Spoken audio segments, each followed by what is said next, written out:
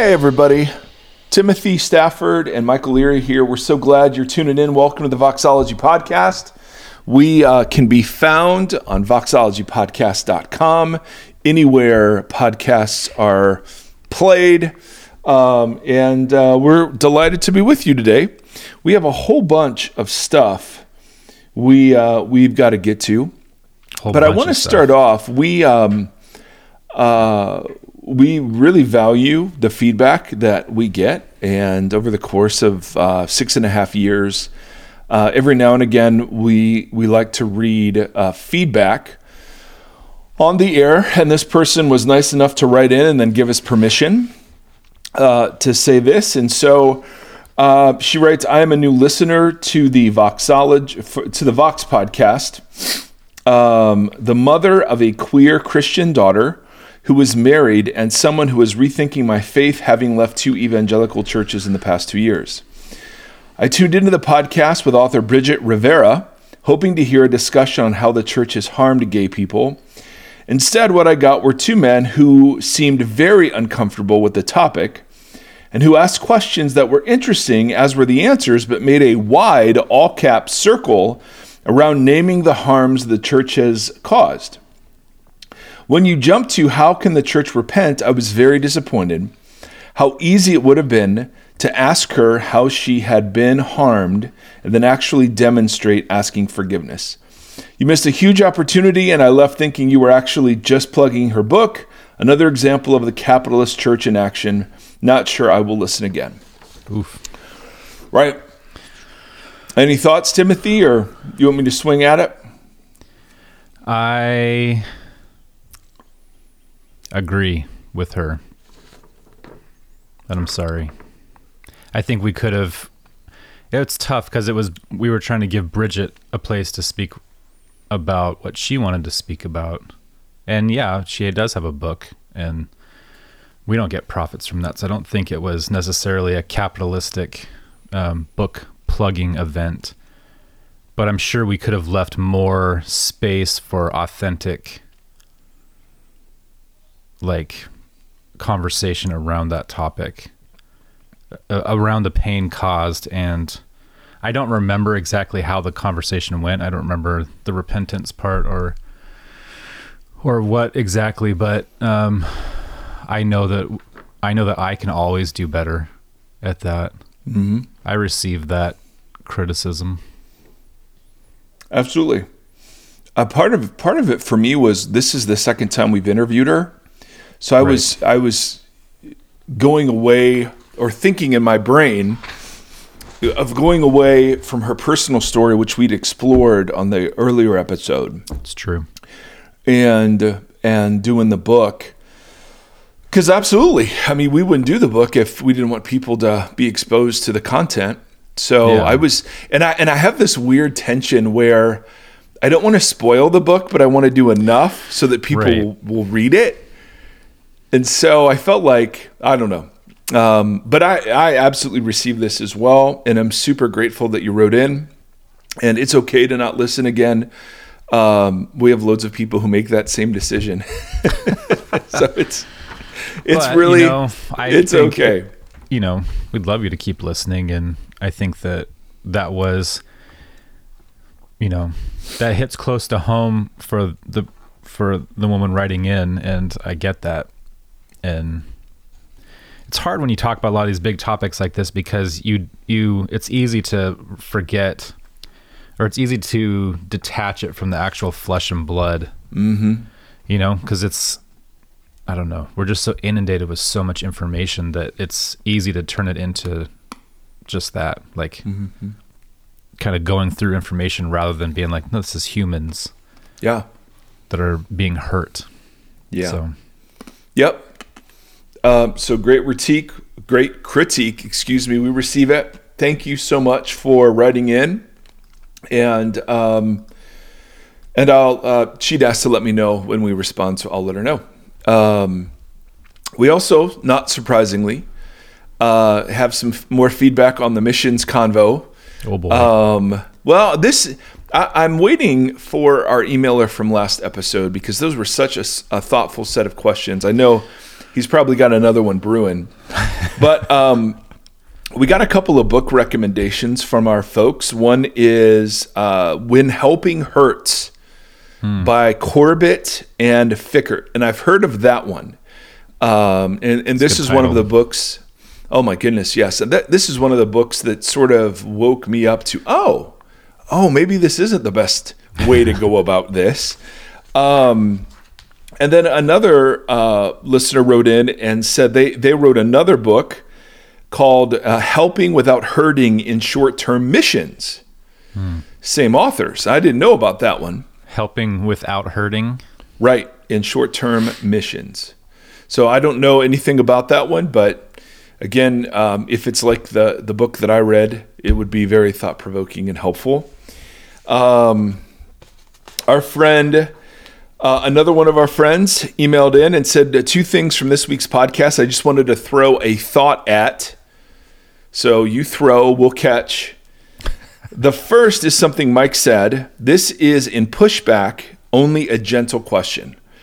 You said, I don't see the gospel as a message. And I wonder if we could clarify terms a bit better. When you said the gospel, did you mean the kingdom? Since the word gospel means good news, is it not good news about the kingdom?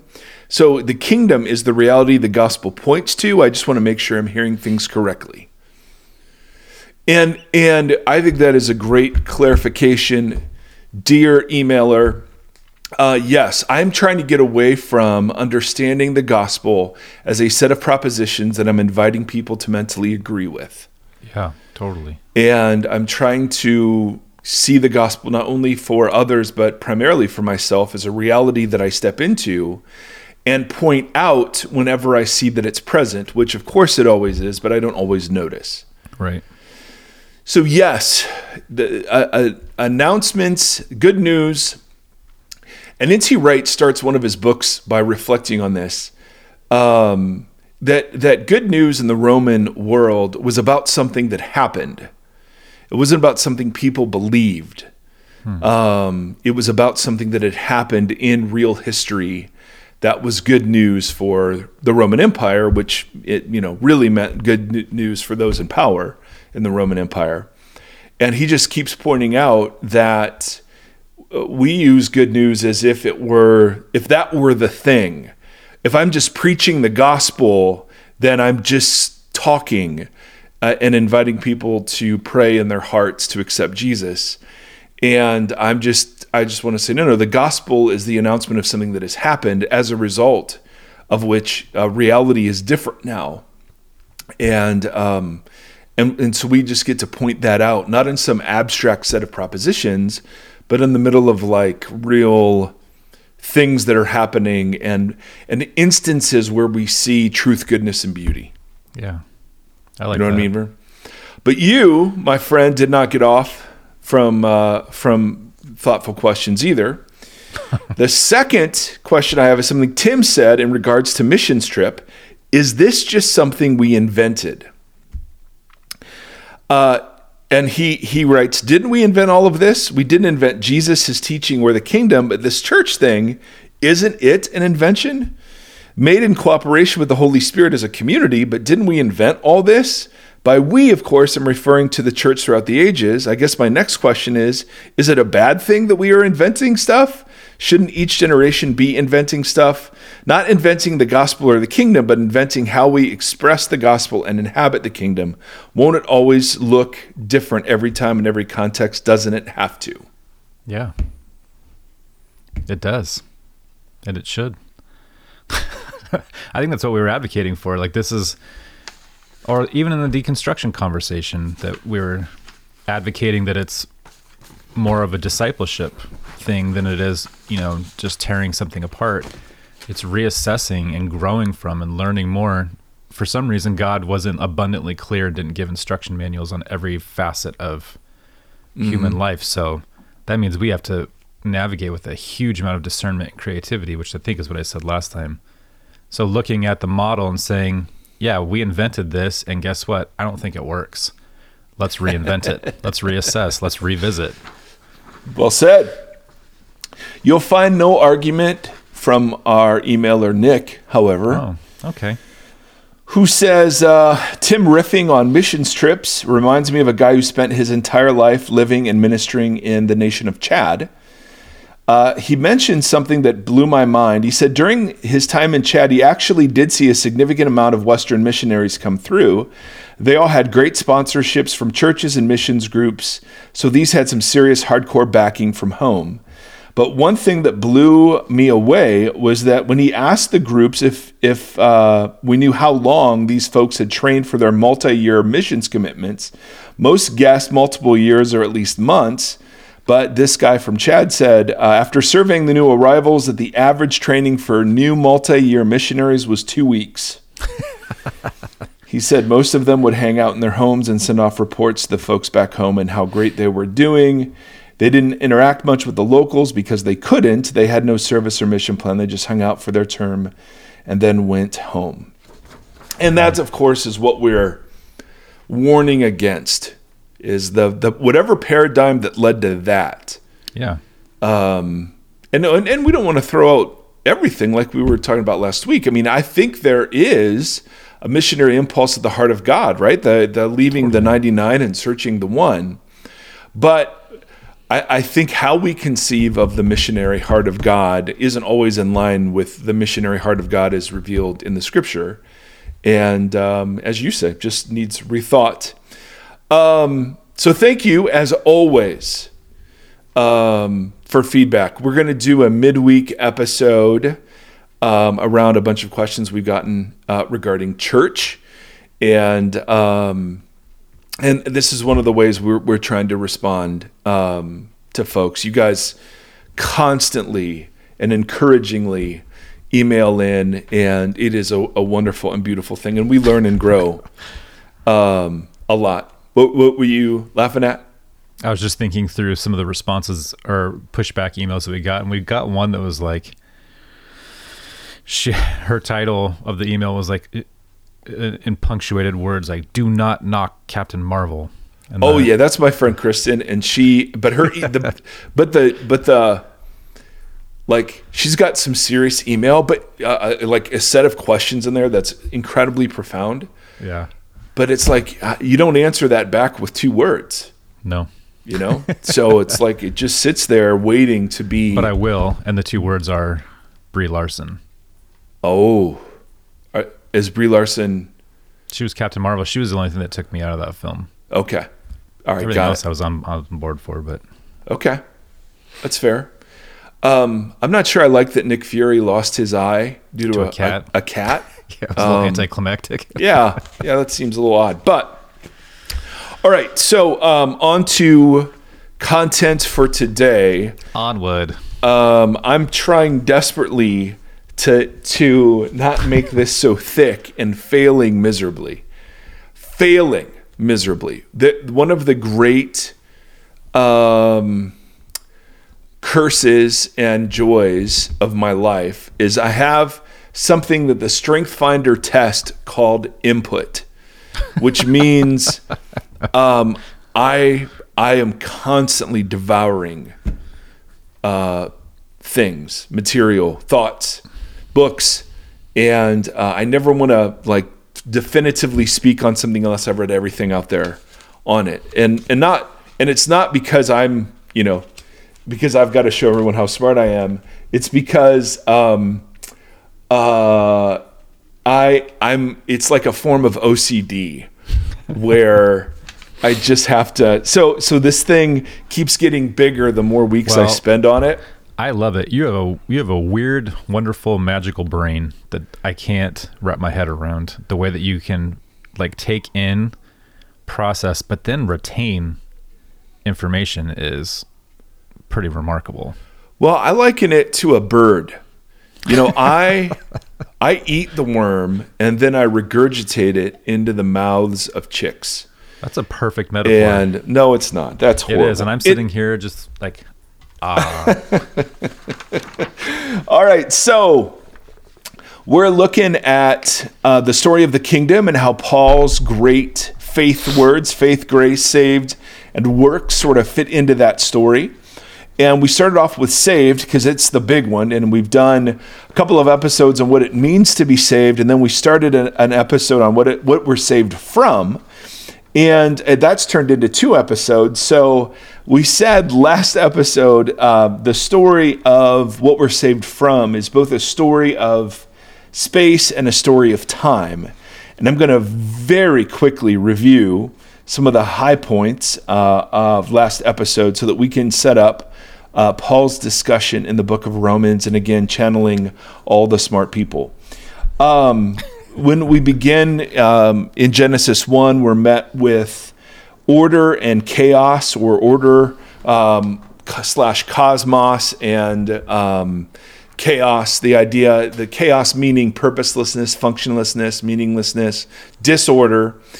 And that God brings order to this wild and waste state of affairs by filling and forming. The picture is of a king preparing a temple, which is all of creation, where he will dwell, and creating at the center or the heart of that temple a garden, which was very common in ancient Near Eastern temples, and placing in that garden another thing that was very common in ancient Near Eastern temples, images of his rule and authority. They were not the deity, but they were more than just representations of the deity. They were manifestations of his rule and authority. And so these image bearers in Genesis are given two lines of vocation: one kingly, they will rule; one priestly, they will worship and serve. And that this way of living, the Bible later declares to be that of worship. It's a mode of life, not 18 minutes of songs. And the result of that mode of living is called life. The Bible immediately contrasts, beginning in Genesis 3 all the way through Genesis 11, another way of living where God grieves over the fact that the image bearers are no longer imaging God. They've invited, because they've failed both as kings and priests, they have allowed chaos into the garden. And the image we get is of polluted temple space. That instead of the universe functioning as a temple with God dwelling and resting and reigning through his image bearers, now the image bearers have fallen short of that vocation, and they now sit being ruled by not only creation itself, because they now image created things rather than the creator, but they're also enslaved to cosmic powers, and we see some intimation of their rebellion in Genesis chapter 6. All of this comes to a head in the flood, where God lets the waters of chaos do their thing. And then he starts almost the project over again with this righteous man, Noah, who we realize isn't going to image God perfectly either. And so the low point, the biblical story, is the Tower of Babel, the formation of what will be Babylon, which is the representation of the counter kingdom the humans form with the powers and principalities in opposition to the rule of God. God now begins the Eden project. He does it in miniature, and he does it now in the context of sin and cosmic enslavement. And so he selects a man, Abram, and his wife, gifts them with descendants, and then begins the project of forming them into a people out of slavery into liberation, and gives them a charter, the Torah, which is to organize them as a community through which God will dwell. And because it's now in the context of polluted temple space, we begin to see images of the sin of the people, not just of Israel, but of all the people, as pollution. And we see the center, the Holy of Holies, both of the tabernacle and the temple, as a place where God resides, but it must be purified to cleanse it from the pollution of not only the people, the high priest, but also the nations. And so you get this image of a God who rules over everything but manifests his presence in newly cleansed temple space over the mercy seat or the atonement cover of the temple. And that, in a very small way, is where we left things off. There is another mode of life in Genesis contrasted with the life of worship, the mode of life of worship which leads to life. This is another mode of life called idolatry, and it leads to death. These are the only modes of life available to human beings. We will image something. That's just simply what we do and who we are. An image is identity. Image isn't just an action word, but it's how we see ourselves and our place in the created order. Do we see ourselves as mirrors reflecting God's goodness into creation and reflecting creation back to God? Or do we see ourselves as the first Babylonians did, as making a name for themselves through their own image bearing and power? And so the Bible kind of renders a verdict over the human project that was just called sin. It just means fail. It's fallen short. It's the human beings are not rendering accurately the character of God into creation through their image bearing, and they themselves are now enslaved to cosmic powers. So that's the situation that Jesus has come to remedy. There's nothing in that Jewish story about going to heaven when you die, or accepting Yahweh in your heart. This is all about what God is doing very publicly in the world. When we get to Romans, and I am doing so much oversimplifying and so much skimming, it makes me absolutely sick. But the more I dive into Romans, the more I'm just personally convinced, wow, I've really misunderstood this book. I've made it about me having individual sin and getting righteousness because I believed in Jesus. And then the second part of the book is about, now how do I wage war against the sin that's in my body? The problems with that are legion, but the two foremost of which is that Paul is speaking exclusively in communal terms. All of the yous are plural. Even the body image is not about my body. It's about the members of the church and the sin that's indwelling the divisions within the church. And so it's a radically different book when you start reading it communally. But then, and this is the gift of Gombis and all those he's channeling, you read it cosmically as well. That sin and death aren't just passive things out there that are happening to people, but sin and death are cosmic actors and part of a alliance, if you will, of powers and principalities that also include this Satan, this cosmic being, and other cosmic beings and principalities and powers. Right? Yeah. That's all in summary. So when Paul in Romans 1:18, and I'll be reading some text, and again, I'm not doing any of it justice. But I just want to draw together some of the threads that we covered last episode and show how Paul kind of refracts them into Christian communities. Verse 18, it says, "The wrath of God is being revealed from heaven against all the godless and wickedness of people." Now, the wrath of God, that's an interesting expression here, because wrath is spoken of really in a complicated way in the book of Romans. There are a couple times where God is mentioned where it's like the wrath of God or God's wrath. But then there are more times where wrath is spoken of without any mention of God, as if it existed on its own terms and in its own state. That's interesting. So, and again, this is where big theological debates lie. What is wrath? Is wrath something that God pours out on people? Or is wrath the natural state of affairs when one lives in idolatry? And the mode of life that leads to death, is wrath the inevitable outcome of that state of affairs? Or is it some combination of both? Yeah.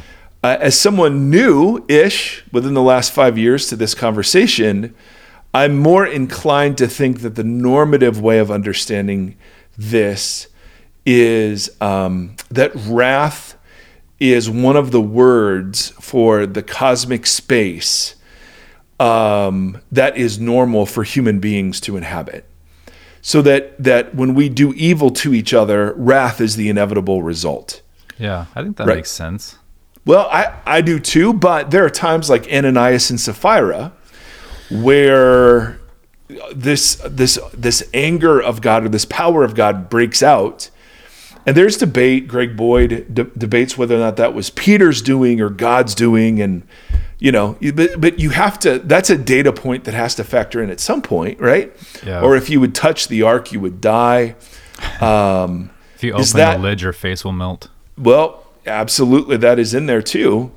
But it's interesting just that what I didn't know is that wrath is spoken of in almost these third person ways, as if it had agency. We'll see that in a little bit. Like wrath enters, wrath seizes, wrath corrupts. It is a subject that has verbs attached to it. Yeah. Which, and again, okay, that's something else we have to factor in. So the typical wrath story of God being angry because he's holy and pouring out wrath on people, minimally, you have to admit it's more complicated than that. Totally. You don't have to totally buy the cosmic realm idea, but at least let's begin by saying, okay, let's relook at the passages. Yeah, let's make a little room around it for it to be perhaps larger than what we exactly right. So in this instance, it's the wrath of God. Now, Gambas has a very specific take that we'll get to on what the of God part means. So we'll get to that in a little bit. So here's the wrath of God is being revealed. And this is something that's interesting because notice it's already present. It's not being poured out, but it's being revealed, which is just an interesting, the assumption is that it's been here. Right. That wrath is already here, but it's being revealed. Yeah. Which, again, we could have all sorts of interesting conversation. But it's against all the godlessness and wickedness of people. Now, the word wickedness is the very opposite word of righteousness. So you're going to get a ton of wicked and righteous language throughout Romans. Righteousness is justice, right? It's the public shalom making of people in community. That's what justice is. And that is the same word we translate as righteousness. Wickedness is adakia, which Gambas, spends a lot of time on.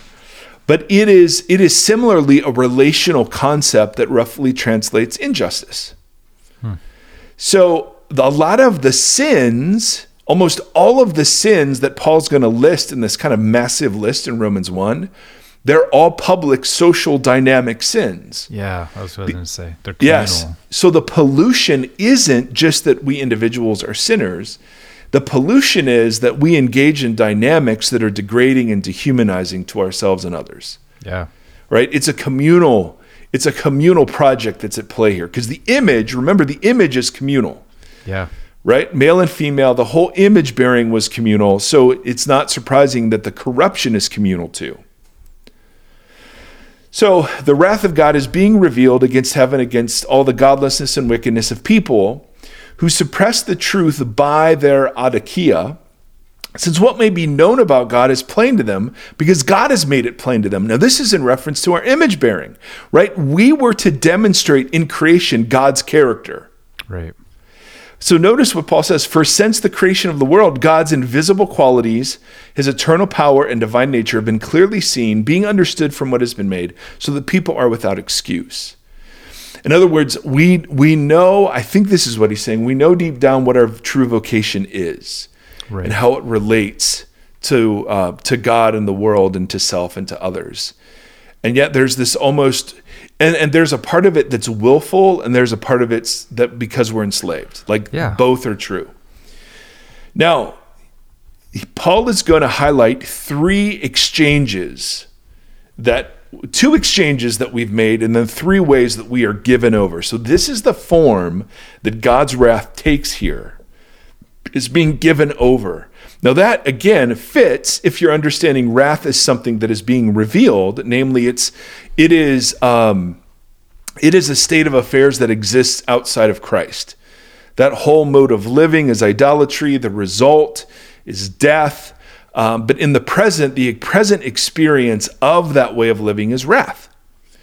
And so wrath here doesn't mean being sent to hell. Wrath here means we know exactly what wrath is like. I mean, just go ahead and become the kind of person who readily slanders others, Right. or steals from others, or props themselves up with ego. Yeah. And those rewards that you seek are the rewards that you get. receive. Yeah. But that way of living, the atmosphere of that way of living is wrath. Yeah. Because the community will not, it's just this never-ending cycle of pushback and harm for harm and whatever else. Yeah. So the first exchange, for although they knew God, they neither glorified him as God nor gave thanks to him. But their thinking became futile and their foolish hearts were darkened. Although they claimed to be wise, they became fools and exchanged the glory. Remember, that's an image-bearing vocation word. The glory of the immortal God for images made to look like a mortal human being and birds and animals and reptiles. Now, he's going to say the same thing several different times. It's not like he's saying, and then this happened and it got worse. He's saying, no. Here are three ways that human beings have been given over because they are now subject willingly at times to the powers and principalities. The second one comes in verse 24. Therefore, God gave them over in the sinful desires of their hearts to sexual impurity. Now, the word sexual impurity here literally means ritual uncleanness. That is a temple word. The idea is that we live and contribute to polluted space, right? But because we failed to image God, we are victims of polluted space and contributors to polluted space. And this works itself out, Paul says, for the degrading of their bodies with one another.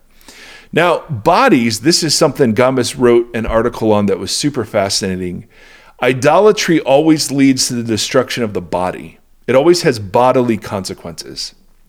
And we see that, it could be food, it could be alcohol, it could be sexual promiscuity. Those all manifest themselves in consequences that we would label wrath.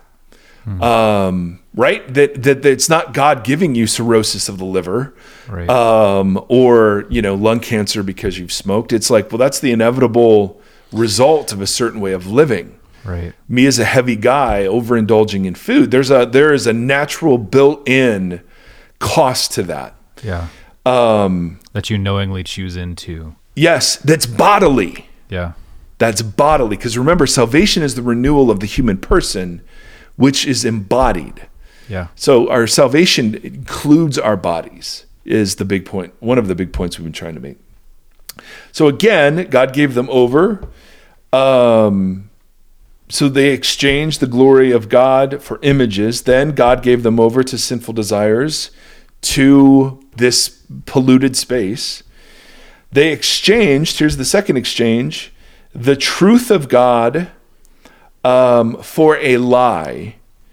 And then they worshiped and served created things. So he's saying the same thing again, right? The exchange was that we don't image God, but we now image other things, right? And that this has disastrous consequences for us, our bodies, and for the social dynamic, right? That is the wrath, and ultimately leads to death and destruction. Makes sense so far, ish? Yeah. Yes. Again, skipping so much, but notice the words he uses. We have worshipped and served created things. That's vocabulary from Genesis 2 about what our original vocation was to be. Because of this, so here's the third giving over.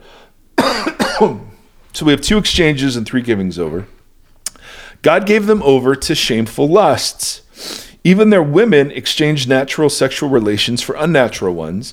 In the same way, the men also abandoned natural relations with women and were inflamed with lust for one another. Men committed shameful acts with other men and received in themselves the due penalty for their error. Now, Paul, obviously, massive amount of discussion about what, because these are this is one section of the verses that are used.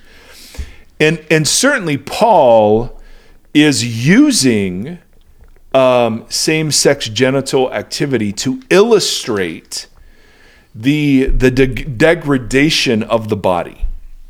That what is natural in Paul's mind is no longer natural. Now, there's tons of debate over, was he just referencing men who were heterosexual, who engaged in homosexual sex acts with young boys? I mean, what exactly is in view here?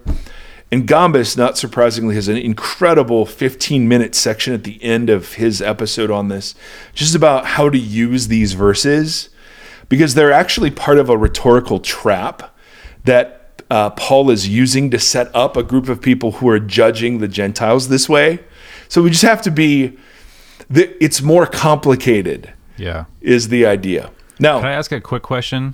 Yes. All of the gave them over language, what does that mean? That's a great question, and I say this with 56% confidence. All right. Because of this phrase, and people received in themselves the due penalty for their error. That God, it's like let's see, a grieving parent who has a son who is addicted to drugs, who steals from the family, harms a sibling. You've done everything in your power to interrupt that cycle, to show mercy, compassion, and kindness. But at some point, you actually have to take your hands off and you remove them from your household so they cannot harm another of your family. You give them over to their addiction. And in biblical reckoning, that I think is the harshest penalty. Because you would assume that means God's taking his hands off. Correct. So that would be, so that's the shock, right? What is the wrath? What is the wrath? Well, it's being revealed. Well, what's being revealed? The giving over of God to people to pollution. Yeah. Right? I've heard so many people struggle with that idea. Obviously there's just like the blanket statements of God, or God being in control, which we've addressed. God is in control of everything, or that God never all those rhetorical phrases. God never gives you more than you can handle. God never abandons you, But then something like saying, well, I think that's true in general terms. Right. But I do think there is a hardening of our hearts that as image bearers, we still have a choice whether to image God or not. Totally. And it just shows the whole nuance of that idea is so much more than just a couple rhetorical phrases. Yes.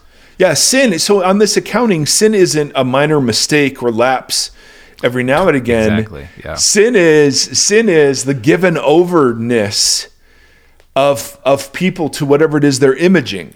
Yeah.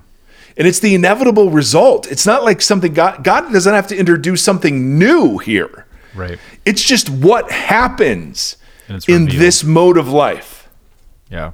And we're all familiar with it. Because then he says, furthermore, just as they did not think it worthwhile to retain the knowledge of God, God gave them over to a depraved mind, so they do what ought not to be done. Now, here's the list of adakia.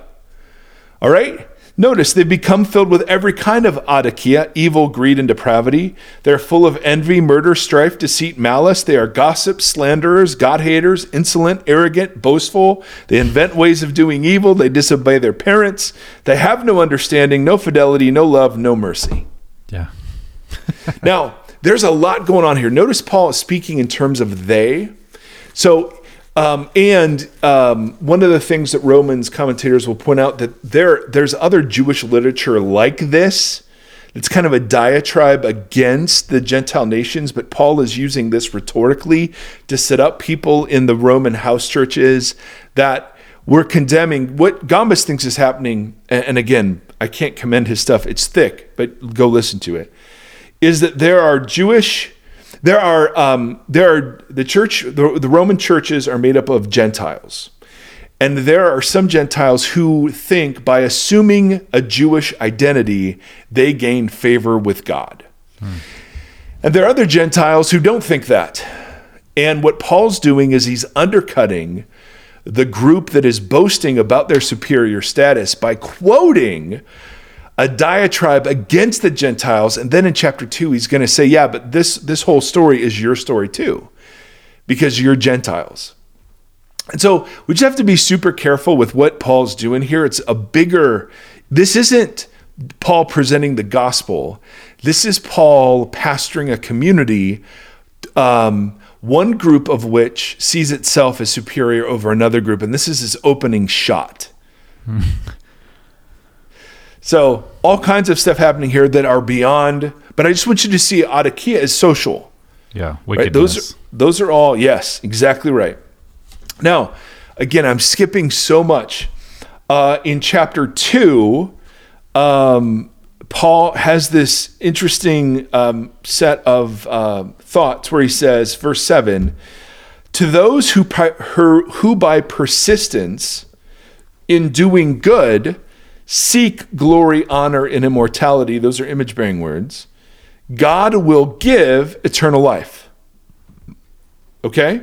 So those who by persistence in doing good, and what does that mean? Well, it means this true humanity thing, seeking glory, honor, and immortality, right? It's what it is to be human, right? The tree of life. Right. He will give eternal life.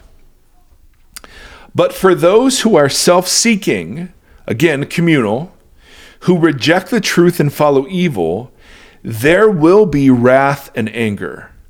Now, one of the things that's noted is that God gives eternal life to the good, but to the evil, there will be wrath and anger. So Paul could have easily have said, well, to one, God will give eternal life, and to the other, God will give wrath. Right. But instead, there's almost this sense of, no. If you persist he's contrasting two modes of life. Right. One that pursues glory, honor, and immortality, image-bearing, and the other that is the natural fruit of imaging something other than the Creator, right? Self-seeking, reject truth, follow evil. For them, all that there is wrath. Yeah, it's crazy how we have completely perverted seeking glory, honor, and immortality, and the way that we have built those modes, right, sit in the other camp. Oh, totally. Yes, exactly. We, like, exalt them as like this is what it means to seek glory, honor, and immortality, and they're all self-serving, right, evil modes. But the big point, even if you're totally confused like us, the big point is that there are these two realms that seem to exist. That God created cosmic temple space, but that's been polluted. Yeah. And so there was the tabernacle and there was the temple, and now God's creating new creation space through Jesus to address this cosmic enslavement and the fact that we don't image things. And so he's painting in very dark colors to show how deep the problem goes. The issue isn't that we run afoul of God's sort of arbitrary standards. It's that our identity, our vocation in the world, our self-understandings, all of it has been corrupted. And we sit in this place of being victims and victimizers. Yeah. And the whole over and over, unleashing the dynamics of wrath on each other, but also participating in the dynamics of sin and death and the cosmic powers that lead to death and destruction. Yeah. All right? So it's just fascinating that he's contrasting modes of life. Yeah. Here. And so you get this picture, and now we're going to get to chapter 3, and this, good Lord, this is ridiculous. I mean, this is why I've never studied Romans greatly, because it's so insanely crazy. I mean, this next chunk, but there's only one, so I'm skipping stuff and I know it, but I'm trying to make an overall, paint an overall picture that's consistent throughout the Bible. It's crazy that the way you're talking about Romans right now, and we've heard like, you know, those handful of guests that you've mentioned that we have had on that talk about it, and then how used this book is. Like, it's one of the most oft quoted and used texts. And Paul and oh my goodness, Gambas Ignite have field days. Well, so does NT. Have field days with this, but the fact that the powers have hijacked Torah. Yeah, totally. In the Roman house churches to cause division. Mm-hmm. Oh my goodness, has massive implications for how the powers will take the way the Bible is used today to do the very same thing. Which is wild. Wild, we say. So Romans 3. But now, apart from Torah, the justice of God has been made known, through which the law and the prophets testify. This justice is given through faith, or the faithfulness of Jesus, to all who believe. There is no difference between Jew and Gentile, for all lack the glory of God. So that's his point. Even assuming a Jewish identity, Gentiles, is irrelevant when it comes to what the basis from which God justifies. Right? And again, this is incredible stuff it's that not I'm just skipping. A name, it's a mode of living. Correct. And so even if you are a Gentile playing at being Jewish, you are that story that Paul tells in chapter 1 about they, that's still true of you. Yeah. And me.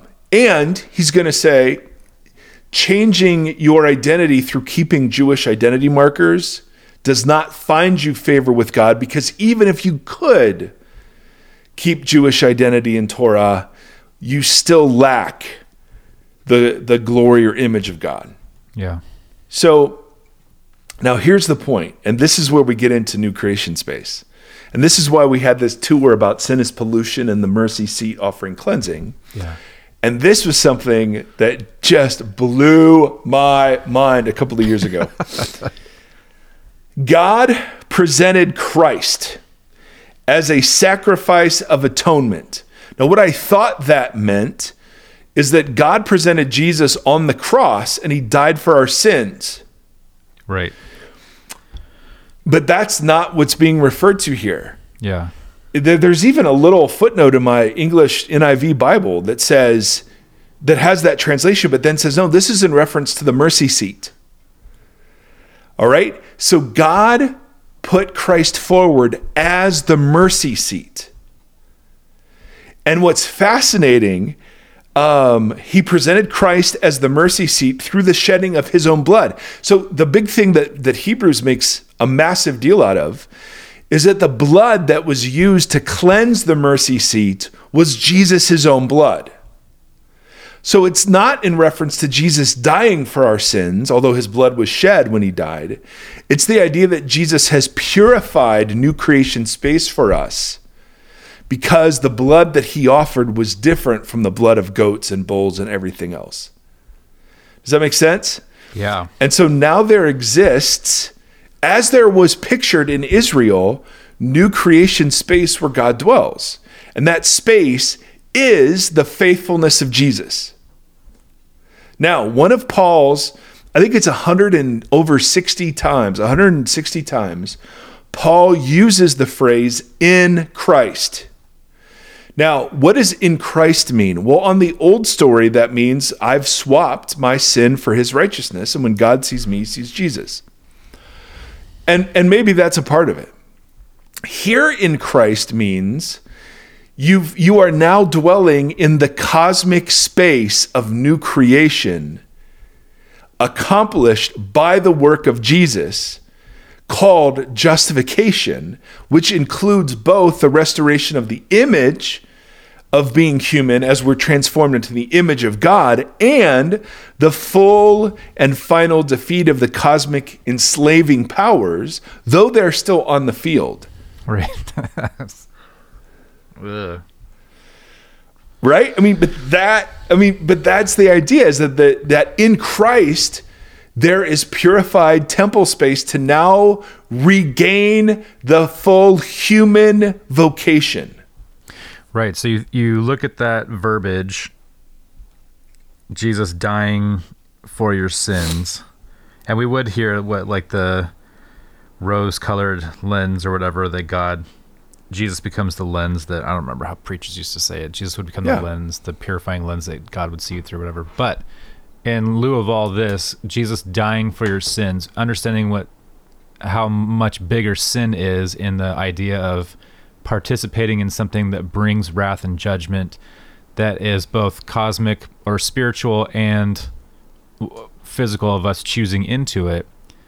Jesus dying for our sins is to create that space that we can knowingly choose into to live in the vocation and the life that we were meant to inhabit in the first place.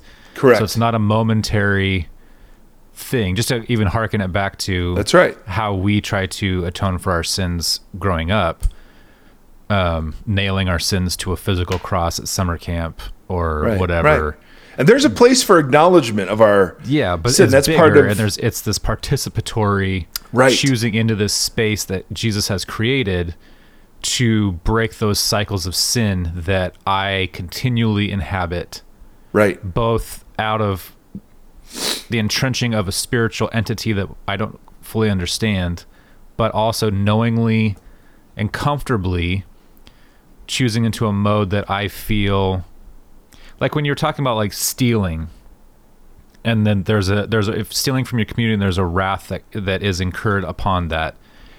The idea of stealing is just like, I'm going to take what I want because I want it. It is something that I think I need and that I desire. And so the easiest form of doing that is to say, that is what I want, so I will take it. Right. And so it's an interesting, like, the front side of sin in that way is often just that simple, of a selfish way of trying to build what I want. And then creating a space that breaks that cycle is so much bigger than... Right. I don't know. I'm trying to break it all down into, like, layman's terms. Well, I think we'll need one more episode where we do that. Yeah. It's a lot. It is. It's so much. And I'm not doing it at all justice. No, I think you're doing a wonderful job. I'm trying to paint an overly simplified picture. Yeah. Because what it turns out that we're saved from is wrath. Right. And we are saved from sin and destruction. They're just so much bigger than what we... Yes. The in Christ realm, to not be in the saved community is to be subject to the powers of sin and death and the force of wrath. Yeah. Right? And I think what Paul and Jesus both teach is that whole way of living, that whole mode of life, and all the powers and principalities and the atmosphere that is breathed in that way of life is all going to destruction. Yeah. Paul will say the gods of this age who are coming to nothing. So where I'm driving at is, I don't think... That's interesting too, because that's a now and not yet. Absolutely. So that's why this is a story of time. Yeah. So we haven't gotten to the story of time yet. Yeah. We're still just on the story of space. There's new creation space now. But to be outside of new creation space is to be in danger of the dynamics of sin and death and wrath. Yeah. Yep. And where do sin, death, and wrath lead? Well, according to the Bible, they are destroyed. Right? The last enemy to be destroyed is death, says Paul. And the metaphor that Jesus uses of Gehenna was a metaphor for destruction. Lake of fire is a metaphor for destruction. I do not think the Bible teaches eternal conscious torment. And I just don't think the evidence bears that out. I think there are a couple of references that use the phrase, they'll be tormented forever and ever. And that's a reference back to Sodom and Gomorrah, where the smoke rises as a testament to their destruction, but that's not ongoing destruction. And I've gotten in a lot of trouble for evolving on this issue, not because it's just so much nicer for people. But I think that's what the scripture teaches from the very beginning, right? The disobedience for eating from the tree was death. Well, the biggest bounded line there is that you're going to hell and you're going to heaven. So I think now the question is, do we have some sort of post-mortem opportunity to choose the in Christ community? Right. And does God, I don't know, or does God just, I don't know. Right. I don't know. I mean, but check this out in Romans 5, okay? And there are lots of really smart people who buy eternal conscious torment. And who am I compared to them? You're Mike Erie. Well, I'm some schmo, that's for sure. So now we're in chapter 5, verse 12. Oh, and this is where Paul begins very practically to speak of sin and death as powers.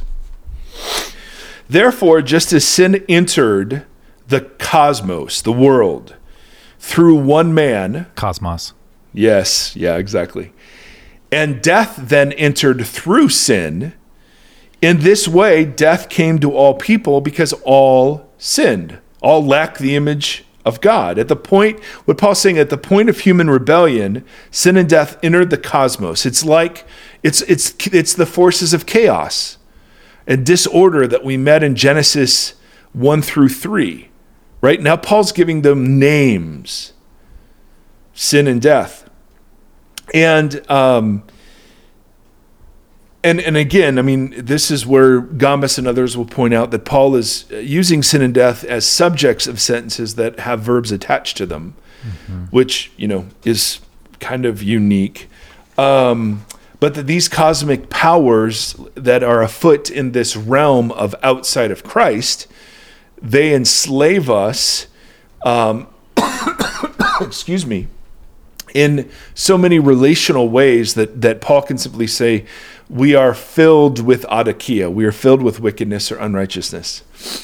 Paul says, to be sure, sin was in the world before the law was given, but sin has been supercharged by the giving of Torah. And this is a Gambas thing that is super compelling. I'm blown away by how sophisticated and nuanced his argument. I just want to draw attention to his genius and move on. Nevertheless, death reigned from the time of Adam to the time of Moses, even over those who did not sin by breaking a command, as did Adam, who is a pattern of the one to come. But the gift of Jesus is not like the trespass of Adam. For if the many died by the trespass of one man. Now, when he says, for if the many died by the trespass of one man, he means all. Like correct? It's a communal, yes. Yeah. For the many, the all of us. For if the many died by the trespass of the one man, how much more did God's grace and the gift that came by the grace of the one man, Jesus Christ, overflow to the many?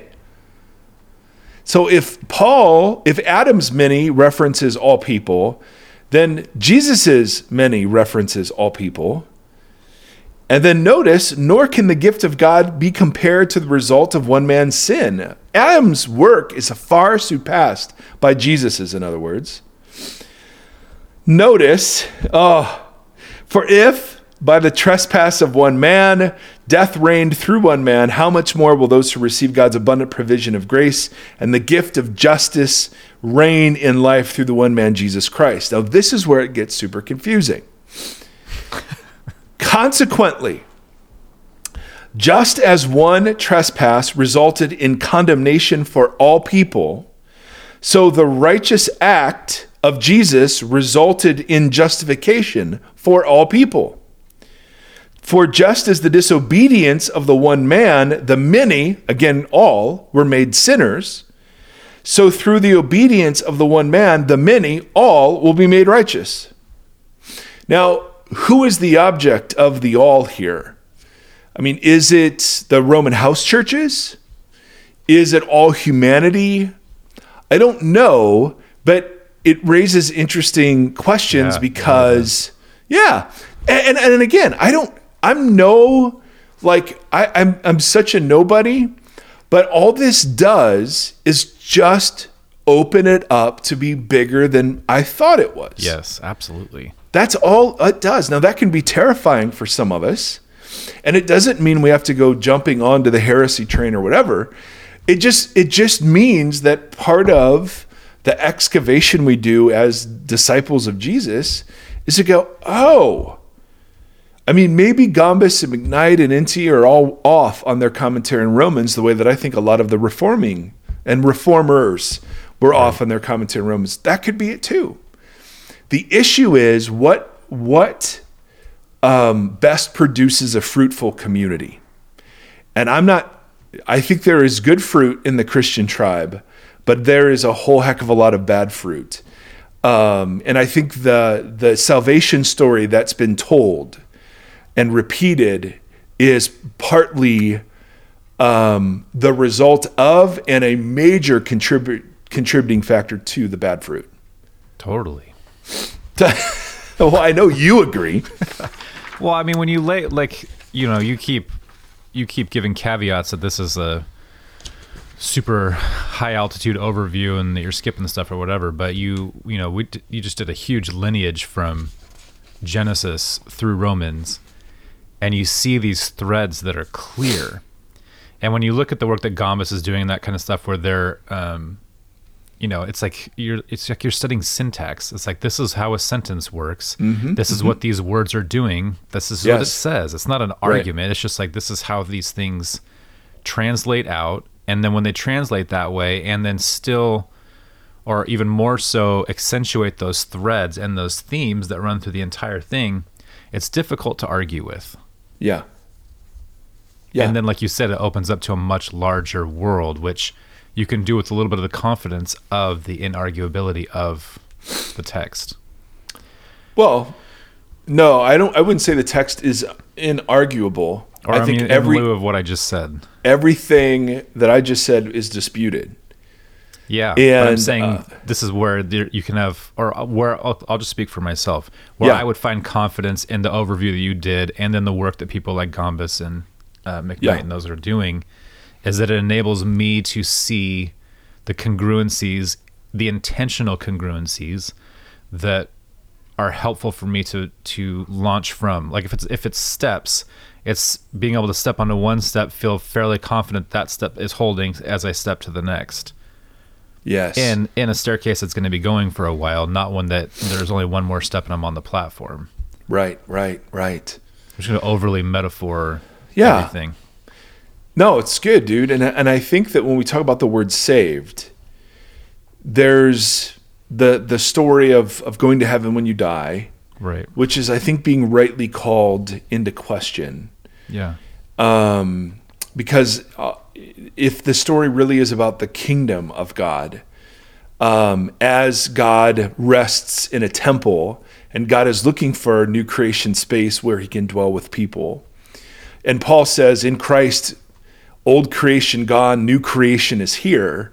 I mean, all of that takes on new relevance and meaning in this telling of the story, totally. Right? And at the end of the Bible, the bride coming down from heaven in the form of a city where God will now dwell with people in new creation. Yeah. Right? In non-polluted temple space, still embodied.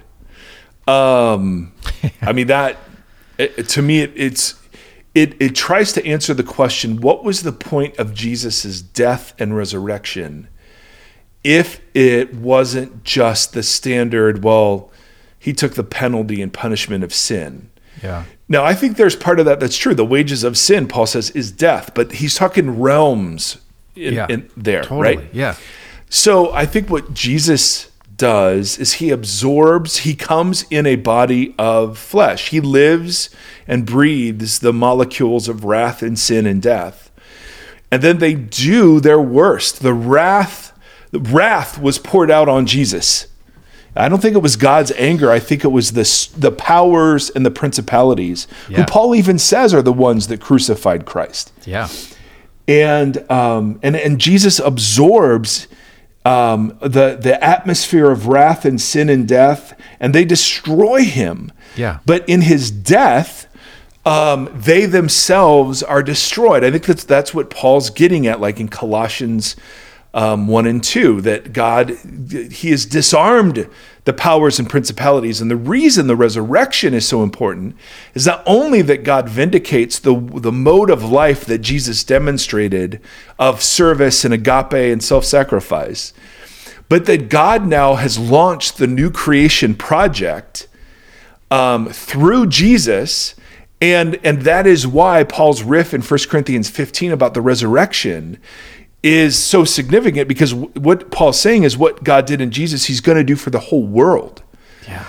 That the powers were condemned in the death of Jesus. They themselves died. And even as Paul will say, death could not contain him.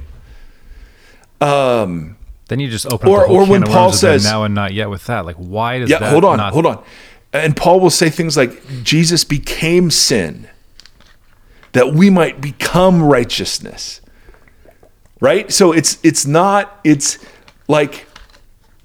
bigger than just, okay, here, Jesus was thinking of me, and when I looked at porn the first time, or when I lied, Jesus was thinking about me on the cross. Right.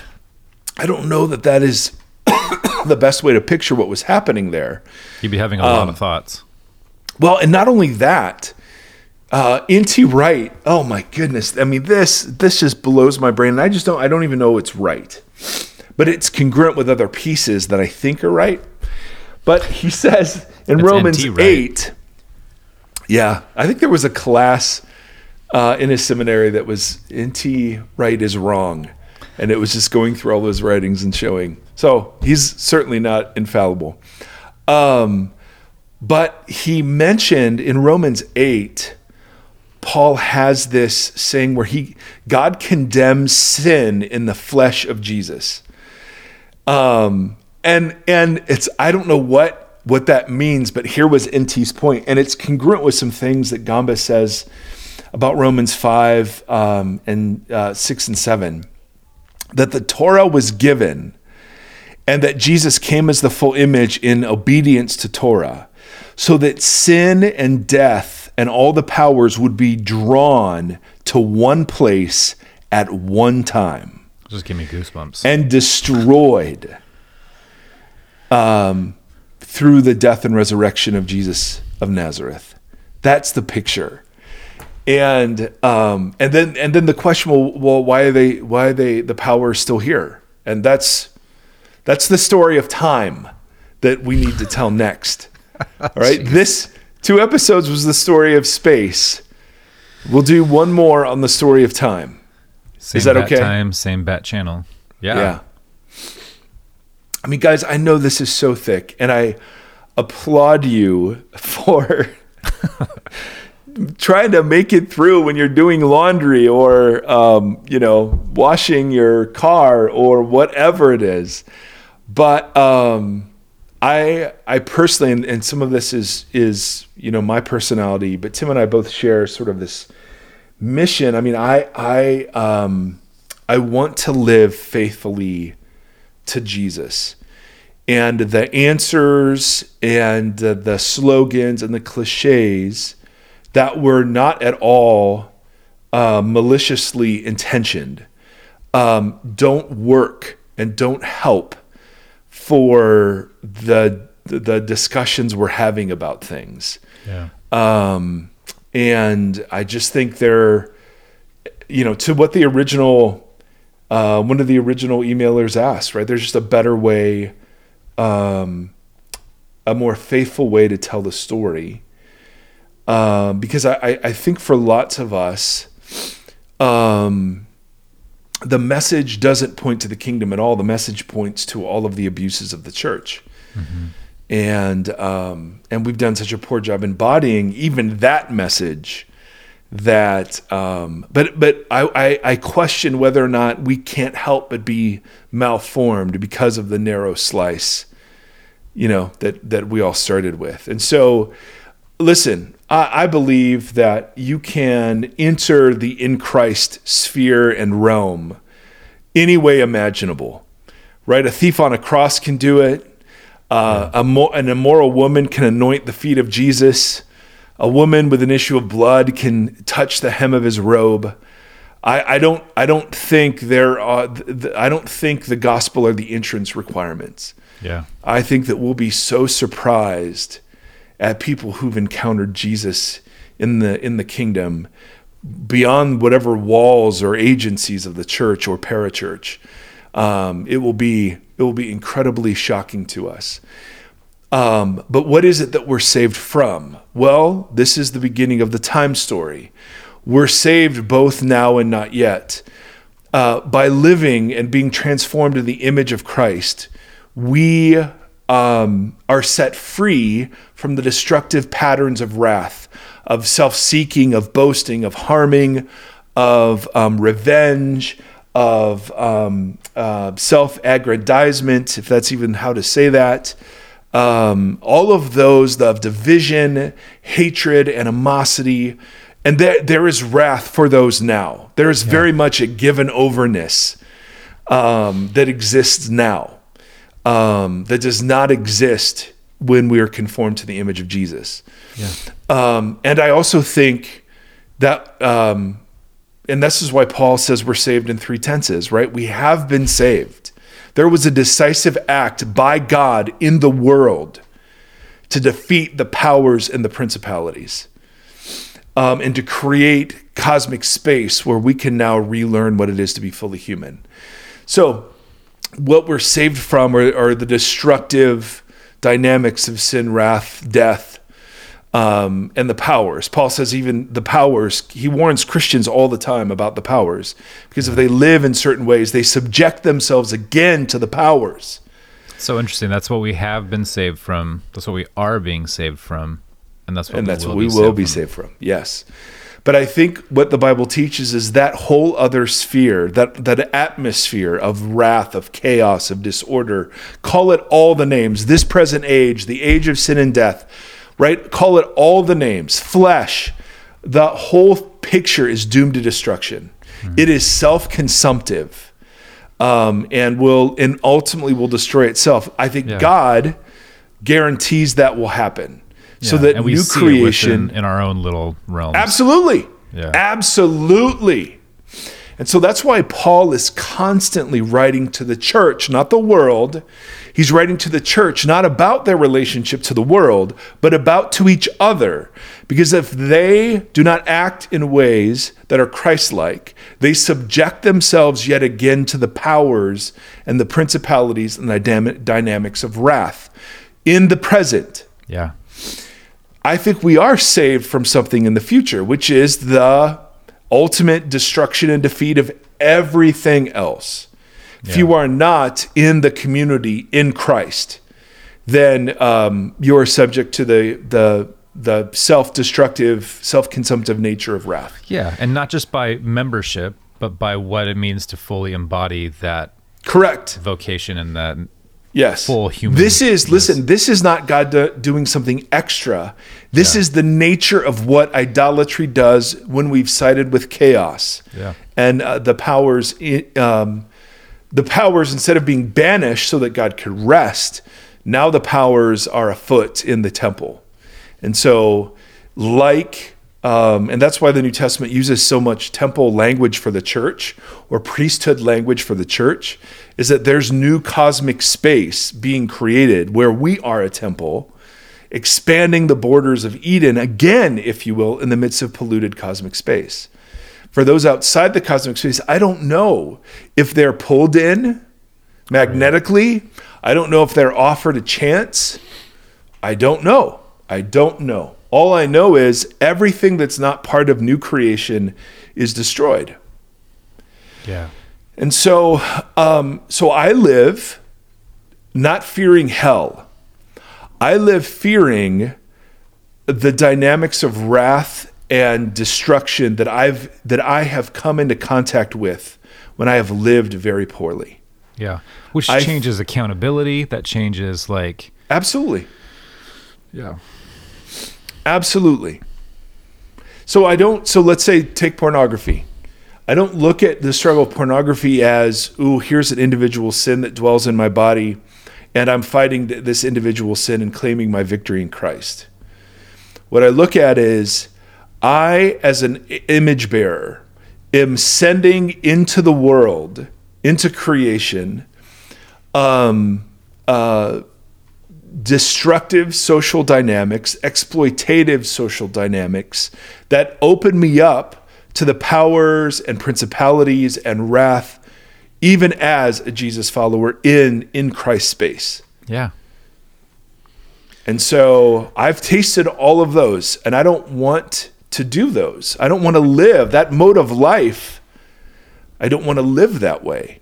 Well, especially when your head comes out of that cycle for a moment, you come out of the pollution and breathe fresh air and really understand what it, like, oh crap, that's like, that's what that is. That's what I'm doing. That's what I'm feeding. That's what I'm cycling through over and over again. Like it's. Yes. Yeah. Yep. And those cycles of wrath just keep coming round and round with more and more momentum. Yep. You know, I mean, and the world's always been awful. It's not like it's newly awful, although we have technology that allows us to do heinous things on such a massive scale. But we're also aware of it. And the awareness of it is a danger because it tempts us to think that we're not the problem. Yeah. And so I have to look at my image bearing and say, okay, what does it mean to work, to serve, to rule over my tiny space as a husband, as a father, as a co-image bearer to my wife and children? I mean, it throws all of that into relief. And Gambas had this line that totally changed the trajectory of the rest of my life. And I say that like so sincerely. He talked about how the church is to engage in new creation dynamics and not old creation dynamics. New creation dynamics are things like confession, honesty, lament, hospitality, welcome, belonging. Old creation dynamics are things like exclusion and division and slander. Old creation dynamics are things like coercion, manipulation, guilt and shame that are used to manipulate. And for me, the thing I've realized about myself and the American church, and we've talked about this before, so no shock, is how often the church uses old creation dynamics to try to achieve new creation ends. And that basic failure is the reason the church, we are the subject of wrath in our culture. We are subject to all the dynamics of wrath and the powers and principalities right now. Absolutely, because we've not imaged Jesus. Yeah. We've imaged power, and we've imaged image, and we've imaged, importance and significance and celebrity. And because of that idolatry, we've not imaged Jesus to the world. We've imaged the world back to the world and are now subject to the same dynamics of wrath, sin, and death that are self-consuming everywhere else. Yeah, and we've taken glory and honor and immortality and shoved them into that space and used them as, tarnished stones. I keep thinking about Thanos through this whole thing, especially when you're talking like sin and death enter in through this portal, and then he takes the stones and he becomes more powerful, and we've given over to that, and Marvel is the gospel. Absolutely. Or I was thinking of like the third Matrix, where Neo is blinded and he and Trinity are flying to the machine city, and they're trying to get over all the machine defenses, and they go up over the clouds. Yep. And for a moment, Neo can't see it, but he can feel it on his face. But Trinity sees sunshine for the first time in her entire life. That is how I feel at times when I encounter stuff like this. I find it so compelling and invigorating. I can hardly stand it. Because so much of my Christian life has been spent in those old creation dynamics. Yeah. and the suffocating nature of the idolatry therein. You know, and when you get a glimpse of, no, is God really, is he really this good? I mean, like, whoa. That's I mean, that seems like good news. I don't know about you. That seems like good news. All right. So kids, God bless us, everyone. It's Tiny Tim. Tiny Tim. We are, more episodes coming on Saved, doggone it.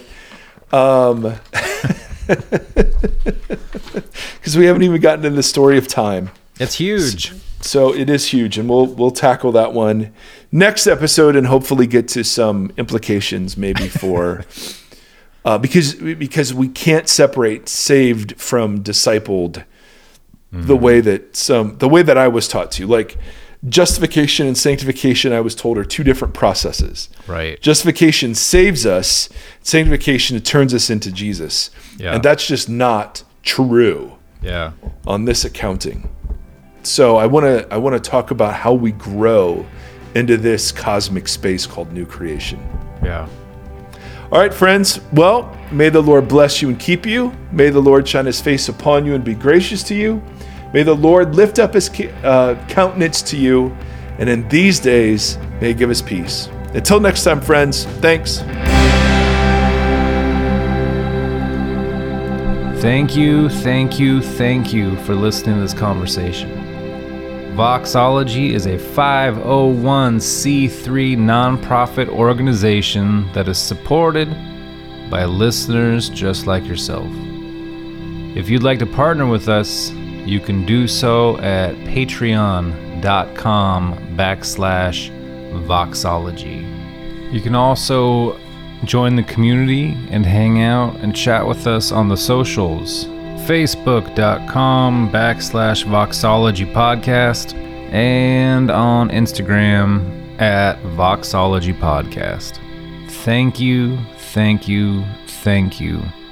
for walking the long road with us.